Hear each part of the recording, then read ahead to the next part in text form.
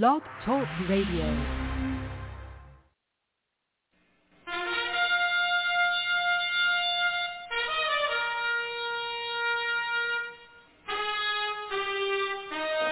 After the death of Solomon, God divided the kingdom of Israel into two houses. There were 10 tribes in the northern kingdom known as the lost tribes of Israel. They were cast out into the world because of their great sin against God. However, God promised in the last days he would gather these lost tribes back to Israel before the return of our Lord. Unknowingly, some of the churches made up of these lost tribes, known as the house of Ephraim. God is now calling them to prepare to come back home to the land he gave our fathers. The call to prepare has been sounded.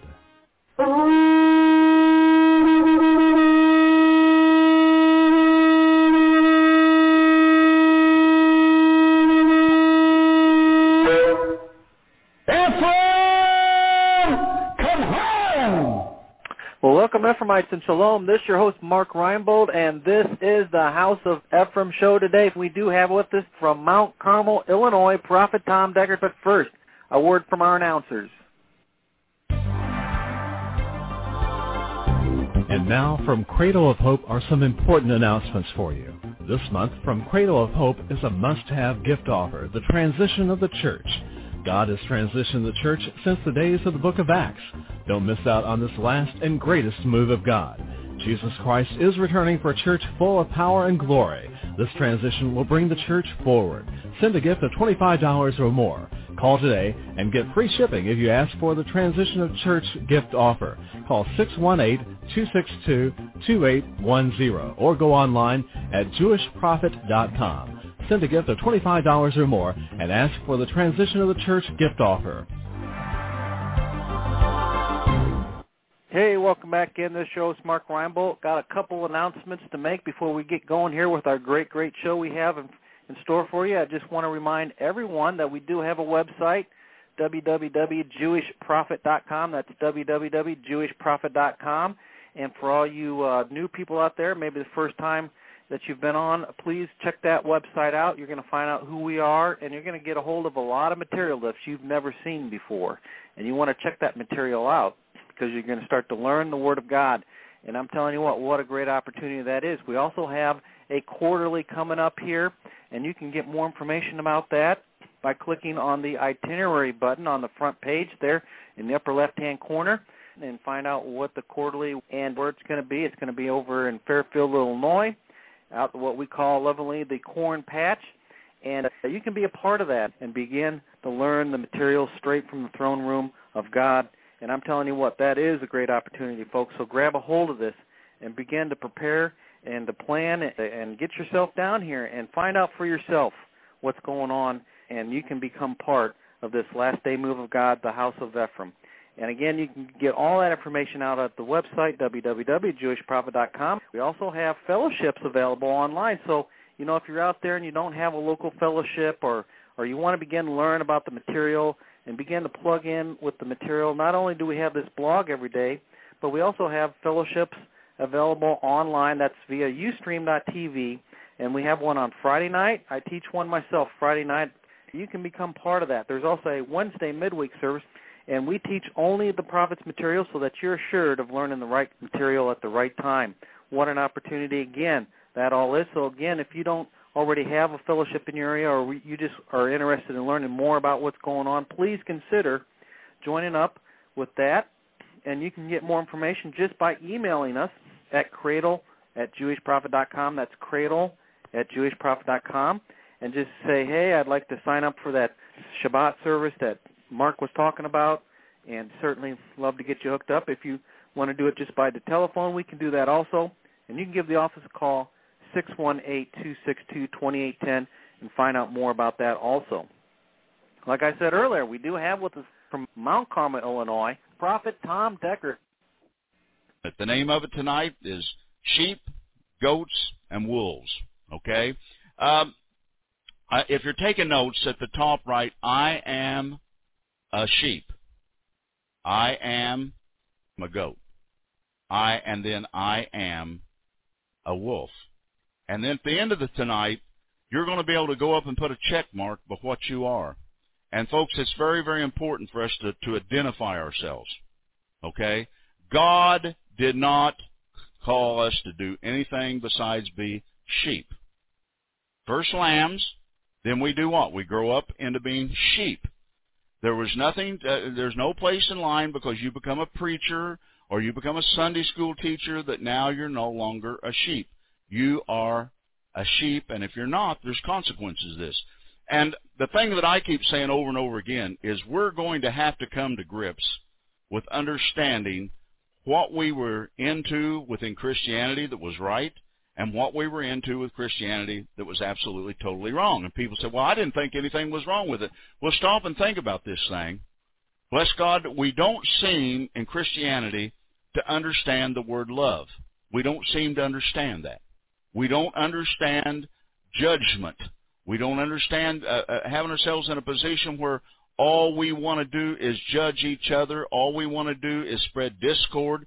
And those two things in themselves will never let you be blessed from God. They're abominations. And if you become an abomination to God, then what is God? You can't be blessed because you're an abomination. And so what we want you to grab onto and begin to realize in all this is you can't be both. The reason the church, for the most part, has not and cannot be blessed is because we never passed the first rudiments of God's holy word. We didn't understand what the Lord Yeshua, Jesus, said when he talked about love. We didn't understand that.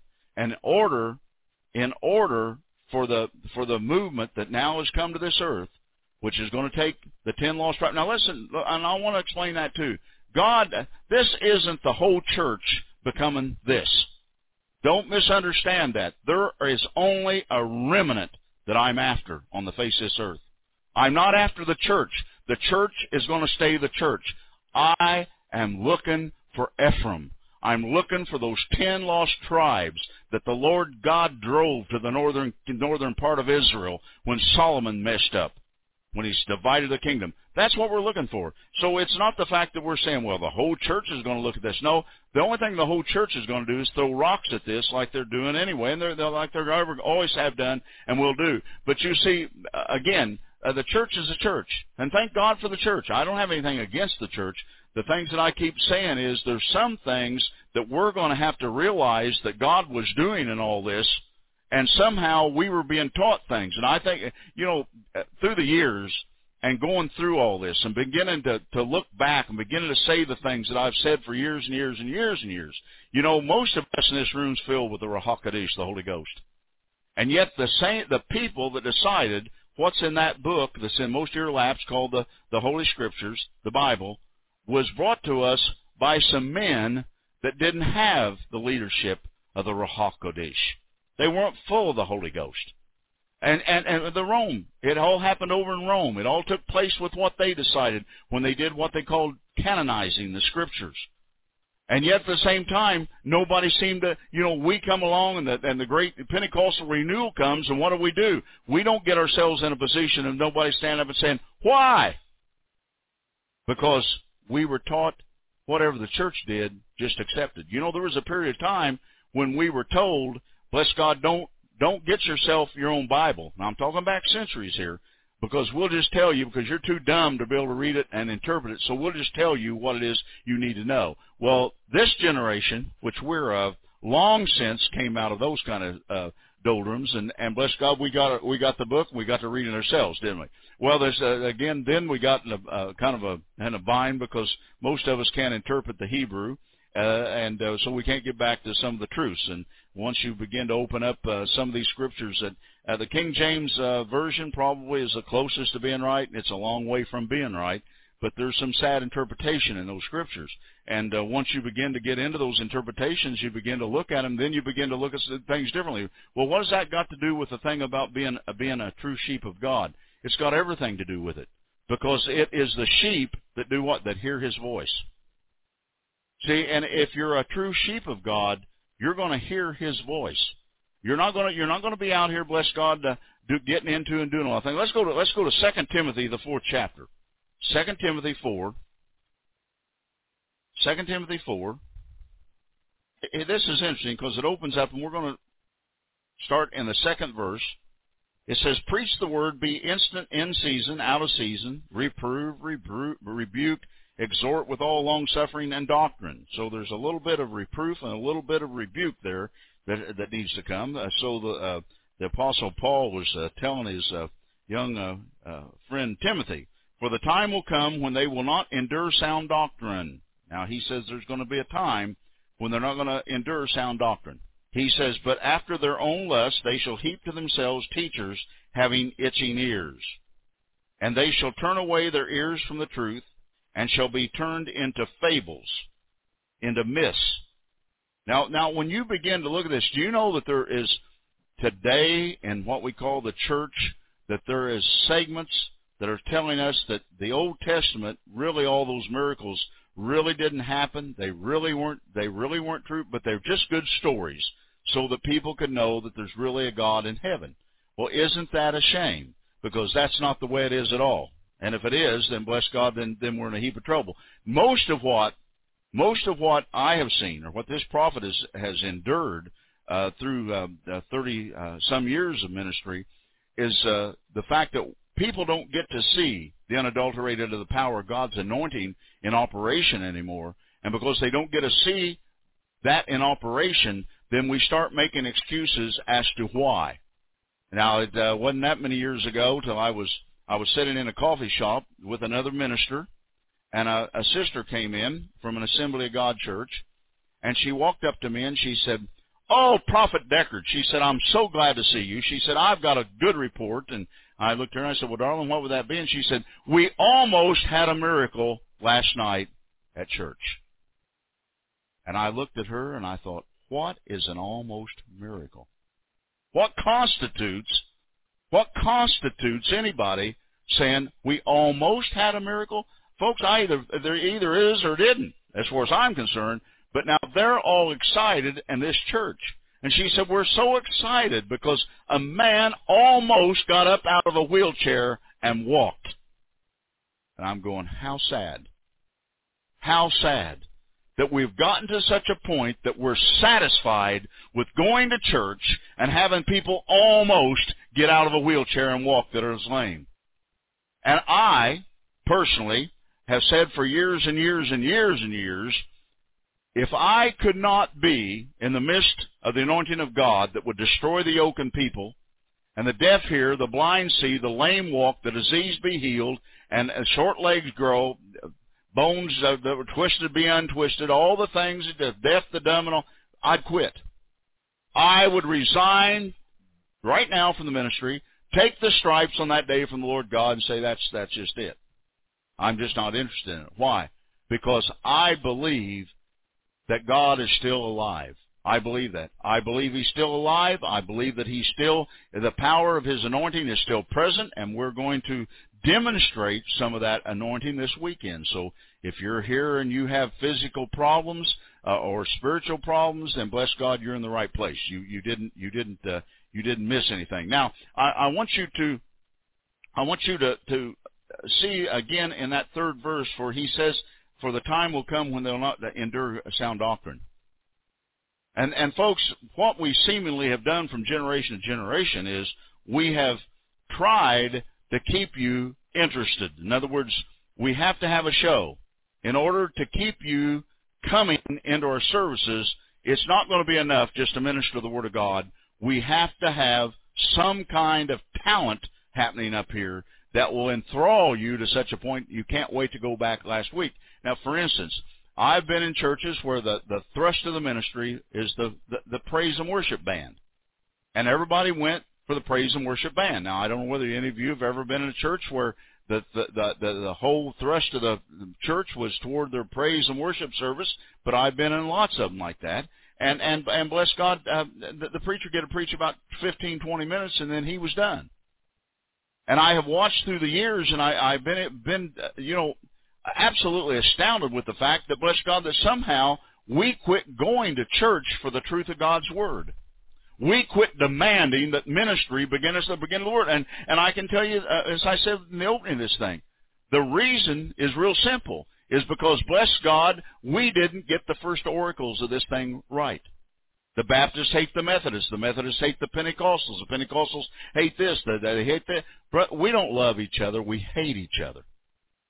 Love means laying your life down for them, not getting out in the parking lot and deciding that, bless God, we're going to have to have a fist fight or an argument or whatever that is as we leave the building. That's not what love is about. We couldn't even get the first part of it right, so we decided to skip that. One of the things that we do in our fellowships, and I think that maybe you have gone through that in the fellowship here. If you haven't, you will be, is the thing that I do on the fruit of the Spirit. If you can't get the fruit of the Spirit in operation in your life, you might as well hang it up, because it's over. If the fruit of the Spirit doesn't operate, it doesn't matter if you raise the dead in the name of Jesus Christ. You're missing what God wants out of your life. And that, again, I know in order for us to bring forth this last movement of God, and it is, whether the church wants to, the church believes, well, that we'll see or we'll be part of, and this is that, and it'll never, no, I got news for you. God is moving on. There will be the church, and then God help the church, but He's also bringing forth an entity in which He said would come to a place where we would provoke Judah, our brothers, to jealousy. That provoking them is going to be real simple. We are going to go back to Israel. We're going to be full of the Rosh Chodesh.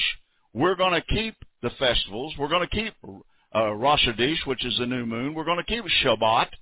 And bless God, we're going to raise the dead in the name of Yeshua.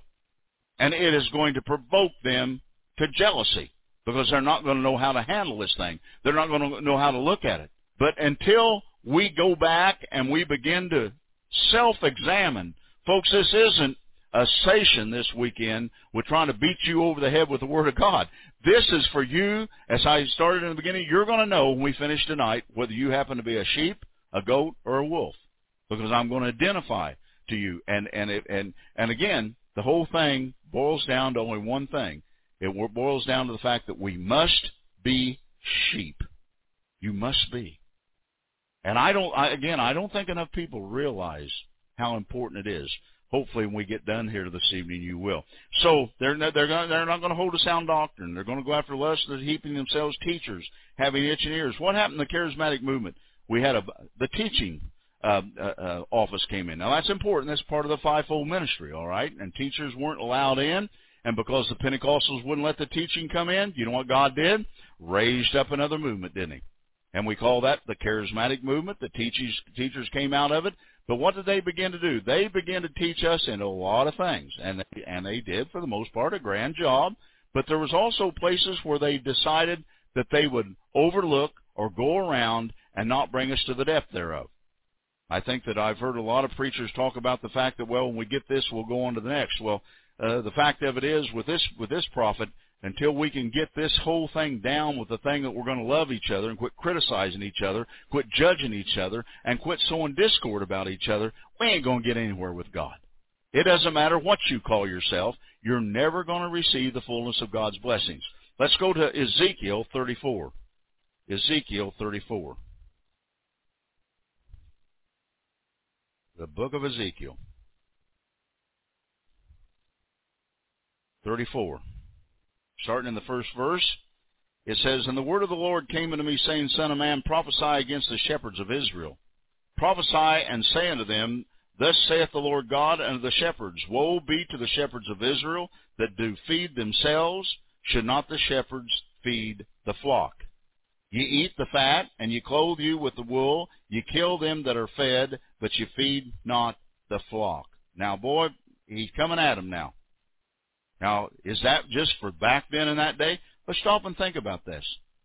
We today, through the televangelists that we call them, have watched them, those ministries, some of them have TV airtime that goes into the millions of dollars every month. Now, where does that money come from? It comes from you, or they can't do that. Now, when it all comes down to it, have you ever been, and the charismatic movement was probably the culprit of all this, when they started trying to teach you how to give your money so you could receive all that money back. I think we've all been there. I raised my hand. I was involved with going to pieces of ministry at times when you'd hear that, and we'd all do what the man of God said to do, and guess what? None of us ever got back 2%, let alone 100-fold. None of us did. I used to go around and check. See, I'm a realist, and there's nothing worse than having a real prophet that's a realist. Why? Because, honey, it either is or it ain't. There isn't any in between to it. There isn't any almost miracles. There isn't any almost being delivered. There isn't this, there isn't that. God either is God or He's not God. And He's either working in your life or He's not working in your life. And yet people, you know, the thing that we have, we seem to individually have a mirror that we look in as a mirror of great forgiveness. Well, isn't that what God is? You bet that's what God is. The problem of it is we live in sin and still see ourselves in that great mirror of forgiveness. That God is forgiving us. No, I'm sorry. He has forgiven you if you've repented, but you still are going to pay the price for that sin. Thus saith the Word of God. Now, so he goes on in the 4th verse, says, the diseased have you not strengthened, neither have you healed that which was sick, neither have you bound up that which was broken, neither have you brought again that which was driven away, neither have you sought that which was lost, but with force and with cruelty have you ruled them. Well, it could be the church today. Let's face it, bless God. They don't, you know, they don't heal the sick. They don't see the power of God's anointing working in their services like they should. Oh, there's places that have times and places with that. You know, maybe they'll bring in a good evangelist. Maybe they'll bring in a good man or woman of God that's anointed, and they bring the anointing in, and God does through them what He does, and then they leave. But the every service, the manifestation of the anointing of God should be present in every meeting to do that which is needed within the service. If, in fact, the man or the woman of God that's in the bema or the pulpit has done his homework or her homework, then, brothers and sisters, they are going to come and present to you an anointing that, bless God, that will destroy the yoke if they're anointed and have brought that anointing in their lives to a place where it will work like that. And by the way, that doesn't happen because you listen to all my CDs or, bless God, you attend all the, bless God, classes that we have. That doesn't take place like that. It happens, bless God, as you give your life to God. As you study, you look at it, you say, okay, I want to get closer to God. The prophet says you got to do this, this, and this, and I'm going to do that, that, and that. And about 2 or 3 years later, you're going to find out through the testings and the trials that you're going to go through in order to accomplish that stuff, you're going to say, oh, wow, I got there, but I'm not very happy because it took too long. Well, no, it never takes too long. And people say, well, how long does it take? As long as it takes. As long as it's going to take you to understand that God does not use filth. See, we had an opportunity here not long ago to be around some people, and great people. This young man's definitely got a call in his life. But bless God, everything in his life is a mess. Everything is. So he comes to me and he says to me, he says, well, you know, prophet, he said, I would really like to start a fellowship and get this thing going in this city that I live in. And I said, and do what? Teach the people how to be a mess? I said, what are you going to teach them? Well, I said, yeah, that's right. All you're going to do is stutter. But I said, the fact of the matter is, you can't teach somebody something until you have been taught something and will live by it. And how long does that process take? As long as it takes. Well, people don't like to hear that very well, but it's true. 5th verse, they were scattered because there was no shepherd. But they became meat to all the beasts of the field, and they were scattered. Now that's also tied back into the lost tribes of Israel. My sheep wandered through all the mountains, and upon every high hill, yea, my flock was scattered upon all the face of the earth, and none did search or seek after them. And prophetically, and that's not really where we're going here right now with this thing, because we're talking about shepherds, but prophetically, that's exactly what we're doing now. We are searching out, and we're seeking after the portion of the flock, which is called Ephraim, the house of Joseph, the house of Israel, and going to do what? Bring them back into and get them prepared and get ready to go back to Israel. And so people say, well, I think that's an awesome plan. No, that's more than an awesome plan. Bless God, that's the way God does things, and it's going to be awesome. Can you imagine what's going to happen when tens of thousands Let me give you an idea how many of Ephraim there is, and this is just a guess, but there's over 6 million Jews, the little tribe of the Benjamites, which long since faded into Judah, and the Levites, or the Kohanim, the priesthood. There's over 6 million of them. There's 10 times that amount out here that's of those other tribes, the 10 other tribes. So there's at least 60 million that are the house of Joseph, the house of Ephraim. Now, what's going to happen when the house of Ephraim goes home? Can you imagine what CNN is going to start wondering about? Can you imagine what's taking place with all this stuff? I'm just thrilled because people are coming to me out of the woodwork saying, I got a doctor in Minnesota that is buying a manufacturing home company and wants to take it to Israel and set it up. He said, when I heard you, Brother Deckard, when you was in Minneapolis, he said, I knew that's what I was supposed to do. He said, I know that I'm supposed to buy this company, get it set up, get the housing ready to go over there, so when you begin to bring forth and bring Ephraim in, they're going to have somewhere to stay. Somebody else came. This guy happens to be a spinal surgeon, and he's down around San Francisco. And he said to me, he said, Brother Deckard, he said, now these people don't know each other, not been in services with each other. And he said, now Brother Deckard, I just know that my wife and I, we have the funds to be able to do that. We're supposed to go to Israel, and we're to help buy land over there, and we're going to be there to help people, bless God, get relocated into Israel from the States or wherever they're coming from to do that. Now, folks, this is going on almost monthly with people contacting me. We're not putting out a call on the Internet that, bless God, that if, God is dealing with you to call or send a carrier pigeon. What's this all about? It's about the ingathering in which God is doing. God is gathering, and he's doing it in spite of me, in spite of you, in spite of the church, and in spite of this world. Why? Because the Scriptures has to be fulfilled. See, you get into these church services, well, Jesus could come back tomorrow. No, he can't come back tomorrow because the Scriptures have to be fulfilled.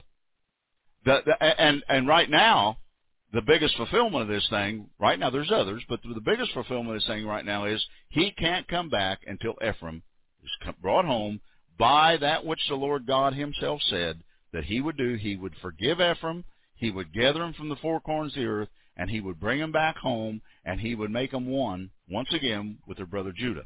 Okay? And so the word is the two sticks will become one stick. So let's go now on down into 34. In the 12th verse, it says, as a shepherd, seeketh out his flock in the day, that he is among his sheep that are scattered. So will I seek out my sheep, again prophetically, that's Ephraim, and will deliver them out of all places wherein they have been scattered in the cloudy and dark day. And I will bring them out from the people, gather them from the countries, and will bring them, to their own land, feed them upon the mountains of Israel, by the rivers, and in all the inhabited places of the country. I will feed them, in a good pasture, upon a high mountain of Israel shall their fold be there. There shall they lie in a good field, and the fat pasture shall they feed upon the mountains of Israel. Now, the shepherds, which are what? The shepherds are the leaders. I don't think any of us have any problem with that. So shepherds are to do what? They are to lead.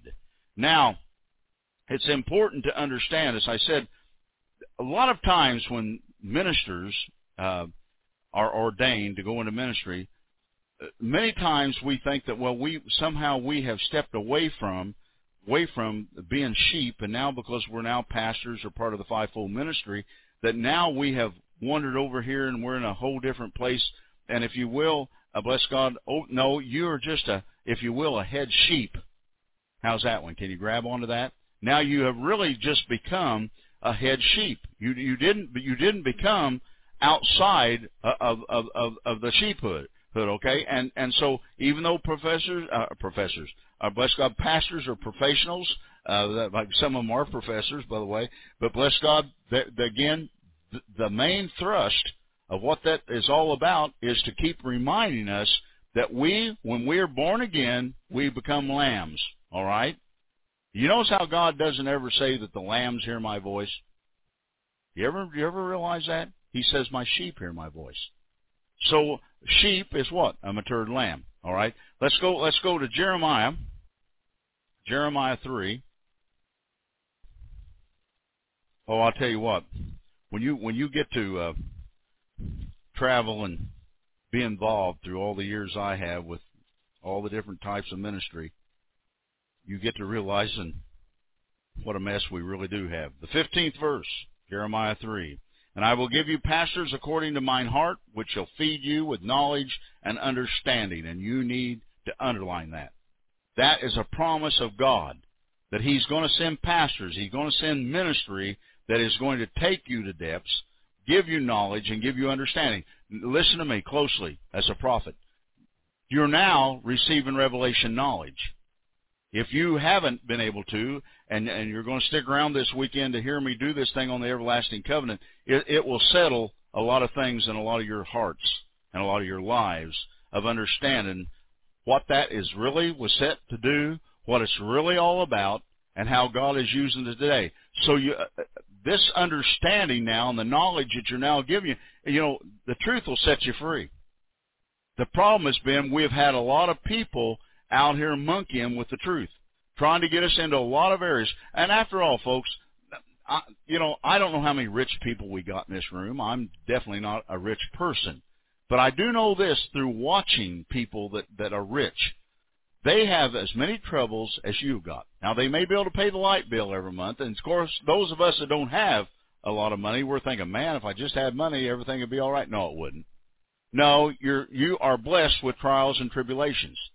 And you need to understand that. The key of having Yeshua, Jesus, as your Lord and your Savior, filled with the Ruach HaKodesh, the Holy Ghost, is to bring you into a place through the Word of God where you can beat the devil over the head every time he shows up at your front porch. That's what this thing's about. But it's never going to get to the place. There's no utopia here. Please don't misunderstand what I'm ministering here to you tonight. There's no utopias. This thing is, bless God, going to get wound up.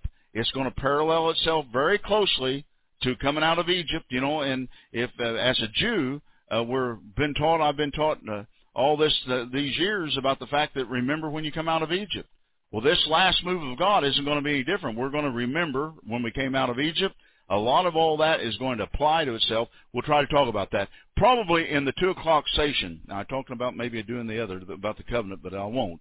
Probably the 2 o'clock session on Sunday is going to be bringing you up to date on the prophetic things that God is doing through this minister, and talking about some things that definitely are coming. Okay, some things I want to bring you some update about this thing about the H5N1 virus, what they call the bird flu, and give you some thought about that. Encourage some of you that bless God that have tried to begin some kind of a plan to get you and your family ready, okay, to go through this time that's coming to this earth. That's going to be hell right here on this earth. And if you haven't, bless God, been in on any of that, you need to understand. You said, oh my, that's fear, and God didn't give me a spirit of fear. No, God didn't. But I'm going to tell you what God's always done. God has always gave you prophets. And those prophets have always come and have warned you about the things that are coming to the face of this earth. And bless God that we're getting ready to go through a time of absolute hell on this earth.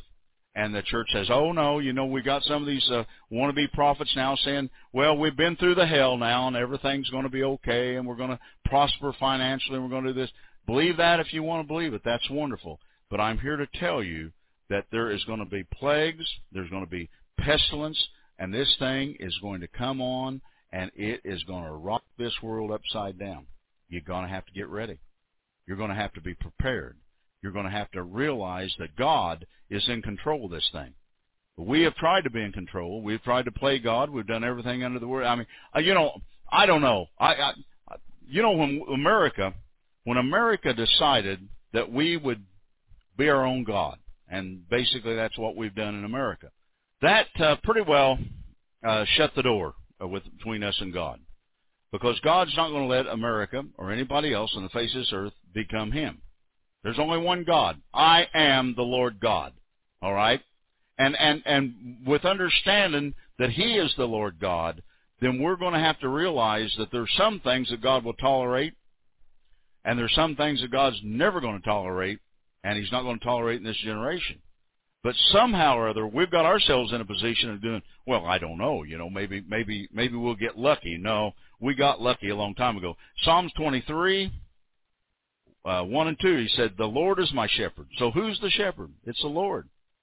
I shall not want. He maketh me to lie down in green pastures. He leadeth me beside the still waters, and he goes on, it goes on, it goes on. So you see, the Lord is what? He is our shepherd, okay? We are under shepherds at best, if we want to look at it that way. Now, sheep love still waters. Sheep don't ever want to see things go upside down in church service. I'll never forget, we had a little gal, and I don't know, she was in her 70s, she may have been close to 80, and any time a goat would come in, see, I taught this in the 7 churches that we have brought up and apostled in Southern Illinois, Southern Indiana, and Western Kentucky, and I taught this because it's imperative that people understand and know. And so this little gal took it upon herself, and every once in a while somebody come in and say, well, oh sister such and such, she's out there like a banty rooster, and she's talking to that old boy like there's no tomorrow. I said, well, what's she saying? She's telling him not to come back. I said, she what? Yeah, she just said, if you can't come in here and get along with everybody and agree with what we're doing, just go on down the road to the next church. I thought, boy, for somebody that age, that's a bit spicy, isn't it? But you want to know something? That's the way the true sheep are. Sheep don't want trouble. Sheep don't want troublemakers. Do you know what's wrong with the church? The church wants to be troublemakers because they want to listen. Did you hear about that? What? Oh, really? Well, what are we going to do about that? Let me go get Brother Jones over here, and we'll just get him. What is it? That's called sowing discord, covered in the Word of God. That's an abomination to God. It is an abomination to Him, those that sow discord among the brethren. So the church is full of discord. See, we can't understand why we can't be blessed, but the reason we can't be blessed is because we're in sin. We're contrary to God's Word, and I don't care if you pray 3 times a day, stand on your head, turn around in circles, speak in tongues, and whistle Dixie. You're not going to get blessed by God because you have become an abomination to God. And see, the church just refuses to do that. I have said for years, one of the things I really, really love about the Orthodox is you can't get the Orthodox Jew to listen to you if you're going to sow discord about a brother or a sister. If you come up and you say, well, I want to tell you, they will grab their ears, put their fingers in both ears like this, stop their ears up, turn their back, and they will start speaking very, very loudly and say, no, I'm not listening, leave me alone, go on down the road, I'm not going to be a partaker of your sin, leave. They will not tolerate this. You know why? It's in the Word. It's in the Word. And folks, I'm going to tell you something. You don't have to have received Jesus Christ to be blessed by the Word of God. Now, see, now I got some of your attention, didn't it? The Jews are the wealthiest and the healthiest people on the face of this earth, and they don't have Jesus Christ as a whole. But they keep the Word of God. They keep what we're going to speak about this weekend in talking about some things of the covenant. So we got ourselves in a position then to realize that instead of having sheep in the flock, what we've got is a bunch of goats. All right? Now the sheep, again, they're going to have still waters. They're not going to bless God. They are not going to in any way, shape, or form. They always, they're always there when the feeding comes. They're not being led down the street. I'd have been here last week, Pastor, but God led me to go down to the First Church of the Righteous because they had somebody else down there. And some of you begin to kind of slide down your seats a little bit because some of you have been there. Okay? You've been led. Sheep are led, but they are led to the still waters. They will be there every time the door opens. They don't fuss. They don't moan. They don't gripe. They don't bellyache. Any of the above that I left out. They come to be fed. And that's what they're there about. They want to be led and they want to be fed. And that's number one of understanding about what a sheep is all about. Now, goats is a different story.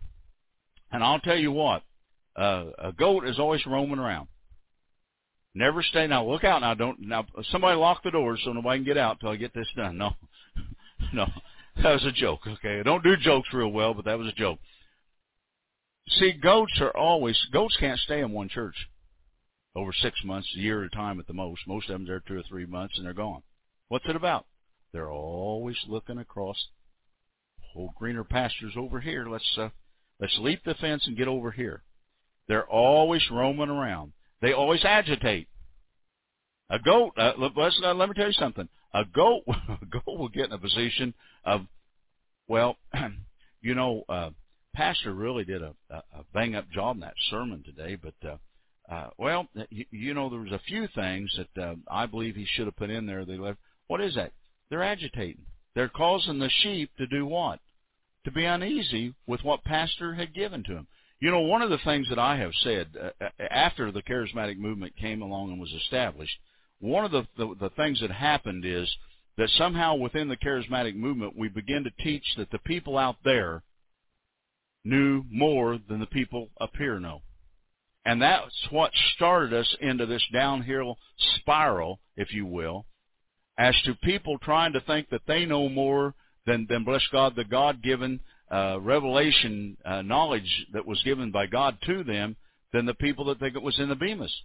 And brothers and sisters, that was a fatal mistake. Because the fact of it is, and it's like I said when I started here tonight, I come here as authority. I didn't come here to find out here in the hall what you know about Jesus Christ or anything else. And listen close to me, I could care less. That's not what this is about. This isn't about me and you and God. This is about me and what God dropped in my bucket as a prophet and what I'm doing across the United States of America, trying to desperately bring Ephraim out from amongst, bless God, what it looks to be Egypt itself at this time, being the church. So, and I'm going to tell you, every time we go somewhere, I keep saying, please, I don't want a book given to Donna or to Steve or to Irene, explaining all your spiritual whatever, your dreams and all. I told a young man out in Phoenix, he came to me and said, well, I'm a young prophet, and he said, I want to get under you and I want to mature and do whatever it is. I said, okay. I said, here's how it's going to start. I said, for the first year, I want you to write down every dream, every vision, every time you think God has told you something on a piece of paper, then I want you to tear it up and throw it in a wastebasket. His eyes got big, and he said, you're not? I said, not a bit interested. I said, what I'm interested in is if you can learn the Word of God and grow up. That's what I'm interested in. Let me tell you something that I know. I know for a fact that there are many prophets in Canada, in the United States of America. I know something else for a fact. Very few of them, a very, very, very low percentage of them stand a chance of ever maturing into a prophet that God can use. And I'll tell you why. Because they will not start at the bottom and work up. They want to be, most of the prophets at best are goats. Okay, not at best, or at least are goats, okay? Some of them become wolves. But because, bless God, they do what? They don't mean to harm anything, but they just don't know any better. Evangelists, of all raising up the fivefold ministry, the evangelists were the toughest that I ever dealt with because they were always doing what? Well, evangelists are set with the anointing of God to stir the people. Now, until they get that anointing straightened out, do you know what they do? They just stir everything. They cause trouble, and I all the time calling evangelists in. Come in, sit down, shut the door, let's talk. Now, what are you doing this for? Well, I don't know. I said, well, let me tell you why. I said, you just got this anointing in you to stir, so because you can't get in the pulpit yet and do what you need to stir the spirits of the people toward Christ, I said, you're out here stirring the flock against me. And I said, I'm here to tell you that, bless God, you can either stop or there's the door. Don't let it hit you on the backside on the way out. Goodbye. People said, well, that's not very kind. Well, let me tell you something. The sheep don't deserve to have somebody out there trying to steal from them what God's trying to give them. Somebody say amen. And it's important to understand that. Again, folks, there isn't any doubt in my mind or in my heart that there's not many of you sitting out here tonight that, bless God, that know a lot of the thing about the Word of God. The thing I'm concerned about is, do you live it? Is it part of your life, or is it just part of something you'd like to correct everybody else about? And if it is, then the wrong heart's in operation. The wrong spirit is there. probably the spirit of what? The spirit of a goat. Now, in Psalms 95, if you'll turn there, Psalms 95. Well, I know one thing. When the Lord God laid this in my bucket, I was having such a wrestle match because I had more goats than I had sheep, or at least it seemed that way. I didn't know how to straighten it all out, and God began to deal with me. And God told me, he said, the first thing you got to do is get everybody identified. I said, well, Lord, who's going to stand up and volunteer to be a wolf? I said, that just ain't going to happen. I said, I could have a deliverance line, but I said, nobody's going to get up there. I said, I wouldn't get up there. I said, they're not going to come. No. He said, let the word do the work. He said, you minister this message. Now, folks, this message right here is probably about 28 years old. Okay, that's how many years ago that I ministered this message the first time. And I saw, through ministering this message, I began to see what God was trying to say. After we finished, I began in the next week, I began to have people come to me and say, privately, and say, Brother Deckard, I need prayer. I said, oh? I said, what? Well, you told us to write down, am I a sheep? Am I a goat? Am I a wolf? And I couldn't check the one that I was a sheep. I checked the one that I'm a goat, but I'm really wondering maybe if I'm not the wolf. And I said, well, okay, we'll pray. And let me tell you where it comes from. Conviction from here. Okay? The conviction comes from our heart. The conviction never is going to come with somebody trying to point a finger, use the Word of God to get you in line with things. That never works. Have you ever seen somebody that was a Republican get somebody to become a Democrat because they argued, or vice versa? No. Are you ever going to? No. Are we going to be able to change your mind by arguing the Word? No. It's a heart work. See, it has to happen inside of here. You have got to want the things of God. You've got to want to be able to get into this thing, and bless God, bring yourself to that place where God can truly use you. And say, Lord, I'm going to be a sheep. I don't care what it takes. I'm going to be a sheep. Now, if you're willing to be brazen enough to use that kind of terminology, I'm going to tell you something. You're going to find out who you are. But first, you've got to look into this mirror that at the top of it says, the real me. You've got to look at yourself, and you've got to begin to examine who you are and the very motives of what you're wanting to do and what you're trying to get from God. I'm going to tell you something. Most people's motives of what they want from God's wrong. Most people serving God is, I want this. I want to become preachers. I want to become well-known. Brother Deckard, I feel that I'm called to build a church of 10,000 people. Those motives those motives aren't even close to being right. We're servants of the Most High God. Our place is set to feed you as under-shepherds, but you're still sheep, so that you can grow up and mature, so that you can be all those things in which God said we could be, and you can receive the blessings thereof. That's what this thing is really about. Now, in 95:7, did I get there? I don't think so. For He is our God, and we are His people, the people of His pasture, and the sheep of His hand. Today, if we will hear His voice.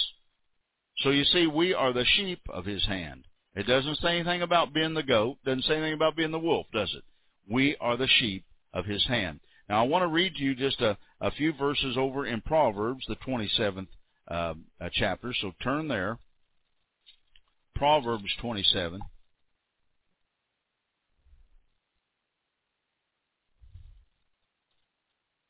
And trying to get there.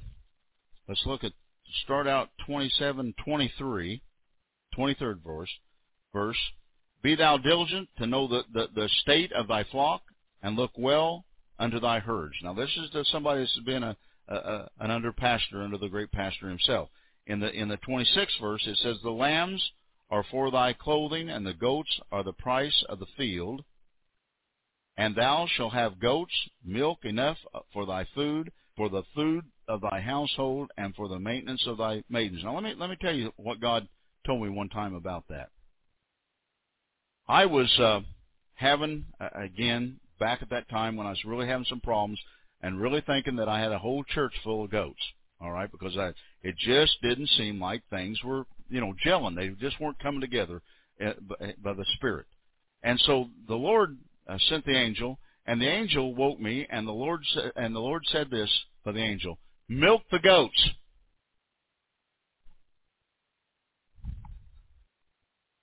I said, milk the goats? And then he said, turn Proverbs 27. Do the last two verses. And so I began to realize that thou shalt have goats, milk enough for the food of thy household, and for the maintenance for thy maidens. What's that talking about?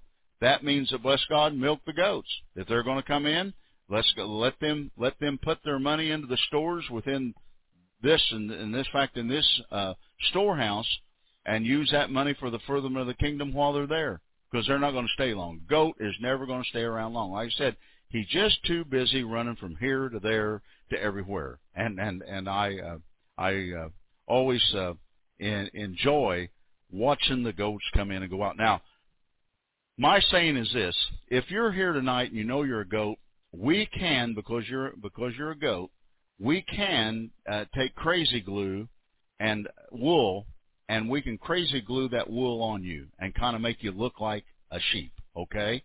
Now, if you're a wolf, I'm sorry, there's not a thing we can do for you, all right? But we will try to fix you up, bless God, that if in fact you're of the other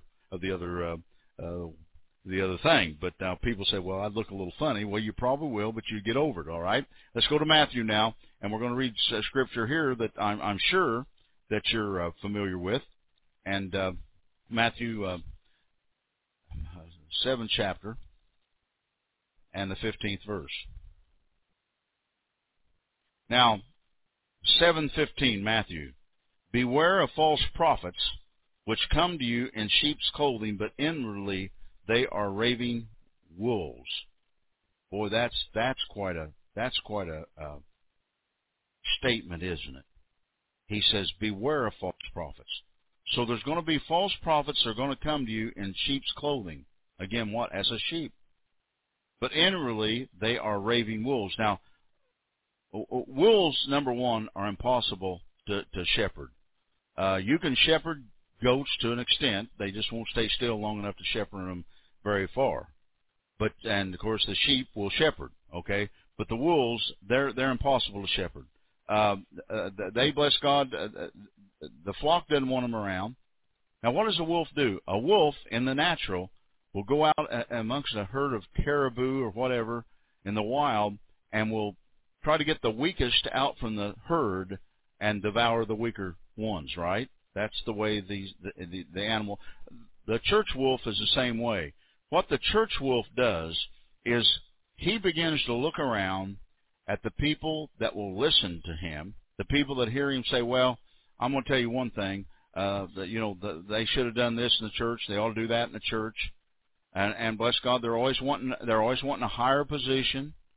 And yet the pastors got the problem with pastors, and this is where I keep telling pastors they need real prophets around, is that a pastor will get suckered in to bringing a wolf into the inner ministry of the church, and that gets dangerous. But they'll do it every time. Why? Because a pastor's heart, bless God, is the size of this room. The problem we have is simple. The church was told, bless God, that the pastors would run it. The pastors don't run the church. The apostles and the prophets run the churches, okay? The pastors are there to oversee the flock, to feed the flock, to comfort the flock, but they're not there to, bless God, to bring correction to the flock, and bless God to, a whole hard-nosed prophet like me, like I said, you won't get anywhere with me. Folks, I've been around the block too many years. I've seen too much baloney, and I can see baloney coming about 2 blocks down the street. And like I said, the first thing that happens to me when somebody wants to get me in a corner here at the break in a few minutes, start telling me about the latest vision or dream, you know where I'm going? There we go again. Not come and say, hey, prophet, I really respect the fact that you'll come in and do something about the wolves and about the sheep and about the goats. But what happens is, again, people will sin. Somebody this weekend is going to hand Donna. And if they don't, it will be the first weekend in 2 years that somebody hasn't given Donna one of their books or or a 28-page, whatever that is, about the latest thing that Jesus has done in their life. Folks, I'm going to tell you, you're just spinning your wheels because it may get on the airplane, but when it does, it's going to go right into my wastebasket when I get home. I don't have time for that. What are you going to impress me about? I'm not impressionable to start out with. And like I tell people, you want to impress me? Push some coffins in here and bring some people up out of them. That could get my attention. That might get my attention, and it may not, because I have watched God raise the dead, so I understand what that's about. But the fact of it is, I'm not interested in your spirituality. And that hurts people's feelings, and I run a lot of people off, so I'm told, because I'm not very kind, because I won't stand around and listen to all the baloney, and that's a kind word, of their spirituality. Not interested in it, folks. Because you know what? When you get yourself scripturally where you need to be, you'll be standing behind one of these. You won't be coming sitting hoping somebody will see your spirituality and lift you up high and lifted up so everybody else can know you're high and lifted up. That's not what this is about. And boy, I'm the wrong guy to try to play the game with, because I just don't play the game. Don't care about that game. Now, it goes on to say down here, and you shall know them by the fruits, or by their fruits. Now this is the way you're known, okay?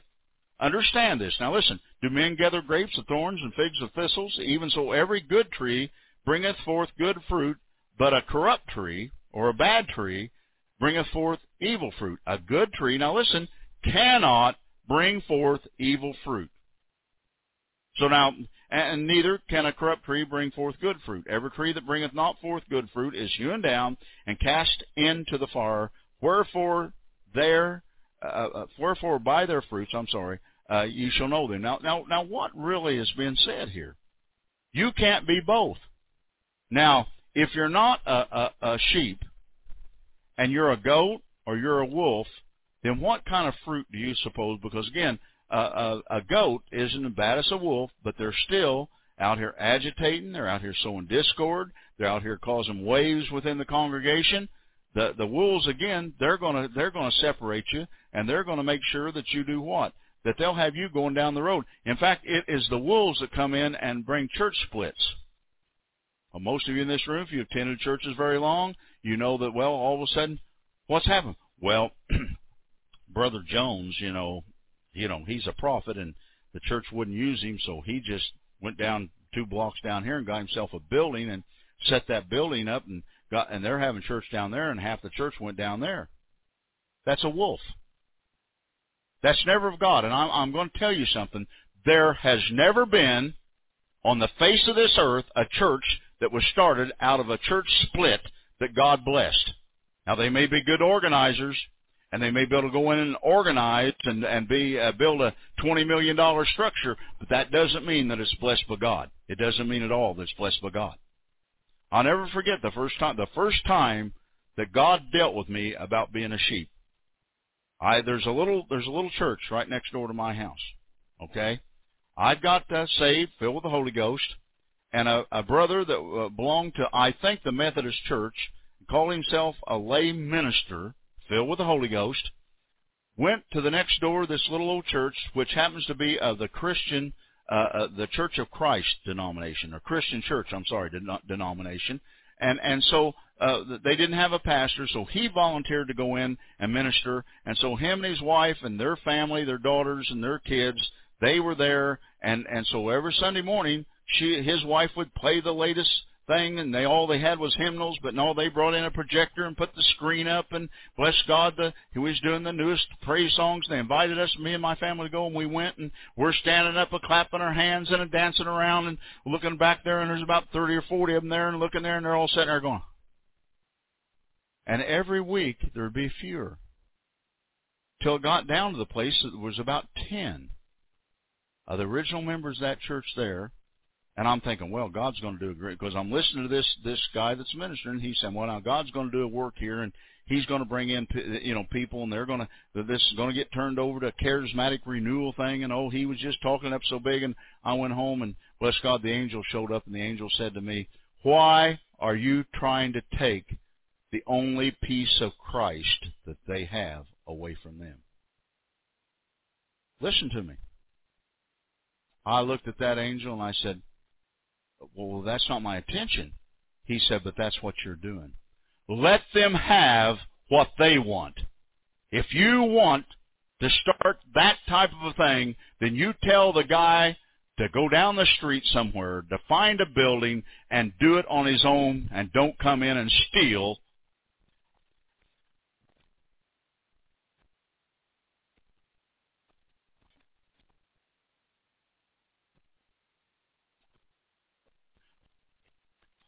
With the Lucky Land Slots, you can get lucky just about anywhere.